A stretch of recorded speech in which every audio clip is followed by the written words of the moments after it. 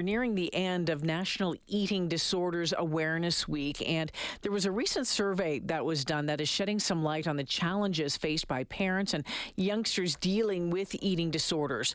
The survey was done by the Silver Linings Foundation, and it suggests that youngsters, are either not sick enough to be admitted to the hospital or too sick to access day programs.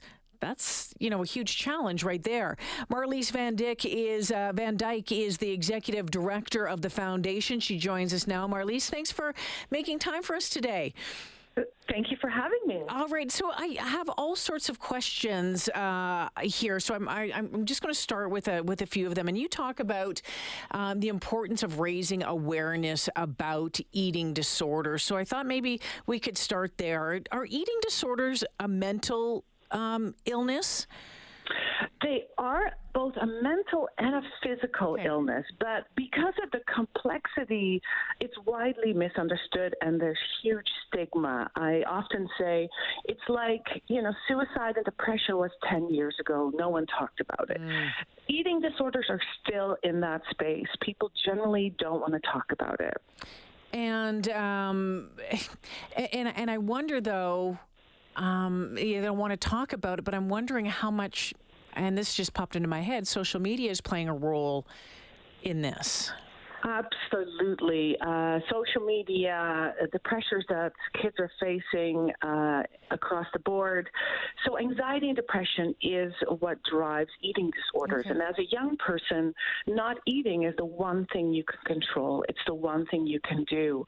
It does have the highest mortality of any other mental illness. So it is very serious and it can haunt people for decades.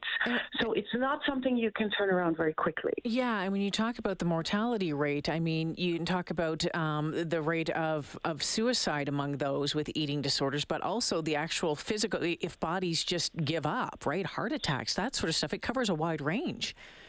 Yes, exactly. And the medical profession isn't also very comfortable with eating disorders and knowing what to do. So a lot of physicians might even tell kids, just eat. And most people will say, please just eat.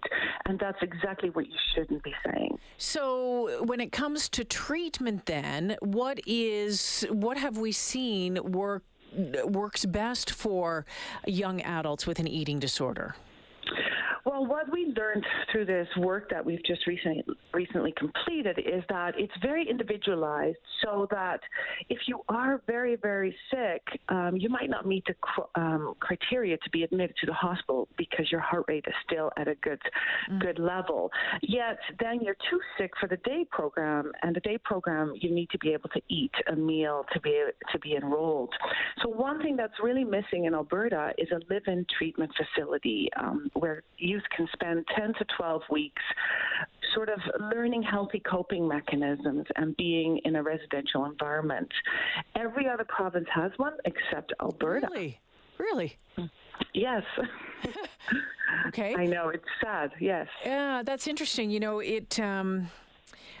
Long story short, but I had known someone with an eating disorder, and they were in the hospital. They were in the hospital for a very, very long time, and it seemed to me that there was this disproportionate, to me, the hospital didn't seem like the right place for them, right? Something like a live-in treatment center where they can get that full wraparound treatment, not, just the mental health side of it, and everything would have been much better than just being in a hospital.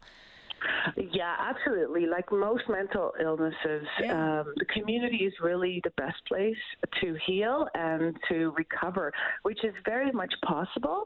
But the sooner you address this, the better. If it festers and is with someone for a long time, it can haunt them into adulthood. Let's talk about that weight, because I think with anything, when someone says, okay, they've realized that they need the help or they're willing to get the help, we need to jump on that right away. I mean, having it, linger. We can't get you into a program here. We can't get into the hospital here. Yeah. That's not going to help in any way. Yeah, that's right. And that's why we're advocating so strongly and we're talking to people like you to spread the word, because people don't really talk about eating disorders. So it's hard to get attention and to get the services and resources in place. But we are seeing signals that things are heading in the right direction. But hopefully we'll increase this awareness so that we can invest the resources in the right place. Tell me more about the Silver Linings Foundation. We are a charity and a foundation, and we offer peer support help as well as support groups. So if families or youth want to reach out and need help or navigating the system, that's one thing we really found out, that people have no idea how to maneuver through this complex system that we have. And so we will coach people on where to go for a nutritionist, therapist. As you can imagine, therapy is the number one intervention for this mental illness. When we talk about recovery from an eating disorder, what does that look like? You know, is it a 6-month thing? Is it a 2-year thing? It's a rest of your life thing? No. On average, it's 8 years. Wow. So that is a long time. But if you catch someone early, which often youth start displaying this at 12, 13, so the sooner you can get to it, the shorter it will be. And that's why we want to advocate for more intervention in the school system and with sporting clubs for people to start becoming familiar with what are the cues and the signs and knowing a bit more about it. Let's talk about some of those cues and signs. What should we be aware of? Well, parents told us last year that very much something is off. Like they don't know exactly what. And around mealtime, things can get a bit weird. Pushing food around, going to the bathroom afterwards. And obsessive exercise is often a typical sign. And sometimes these kids are like really good students, perfectionists, high marks. So they look like the perfect child. So those are some of the early symptoms. Okay. If people want to find out more, where would you point? What direction do you point them in? Do you say, let's go to the foundation? Is that where you go? We have a number of resources in this province. So you can come check us out at silverliningsfoundation.ca, or you can go to our provincial group, which is the Eating Disorder Network up in Edmonton. Please reach out to your family physician if you have one, or nurse practitioner. I know it's pretty tight these days, but start talking to people and don't wait. If you think something is off, just overreact at this point in time. Yeah, Marlise, it really is something. It's just another one of those layers. And when we take a look at the healthcare system, the mental health care system, and what it's lacking, and the challenges that we've certainly seen exposed over the past number of years, especially, this is another area that I'm not sure that a lot of people would think about unless they're going through it. I know, and I think a lot of people think, oh, it's anorexia, but we know that only really 7.5% of eating disorders are those typical anorexia nervosa and bulimia. There's lots of other things. Purging is actually our number one disordered eating signal. So have a look at some other atypical behaviors around food. Yeah, it's not always weight loss. Yeah, it's interesting and it's complicated and obviously working in that area, you're fully aware of that. Marlise, thank you for helping us shed some light on this and certainly raise a bit more awareness, especially on this of National Eating Disorders Awareness Week. Thank you.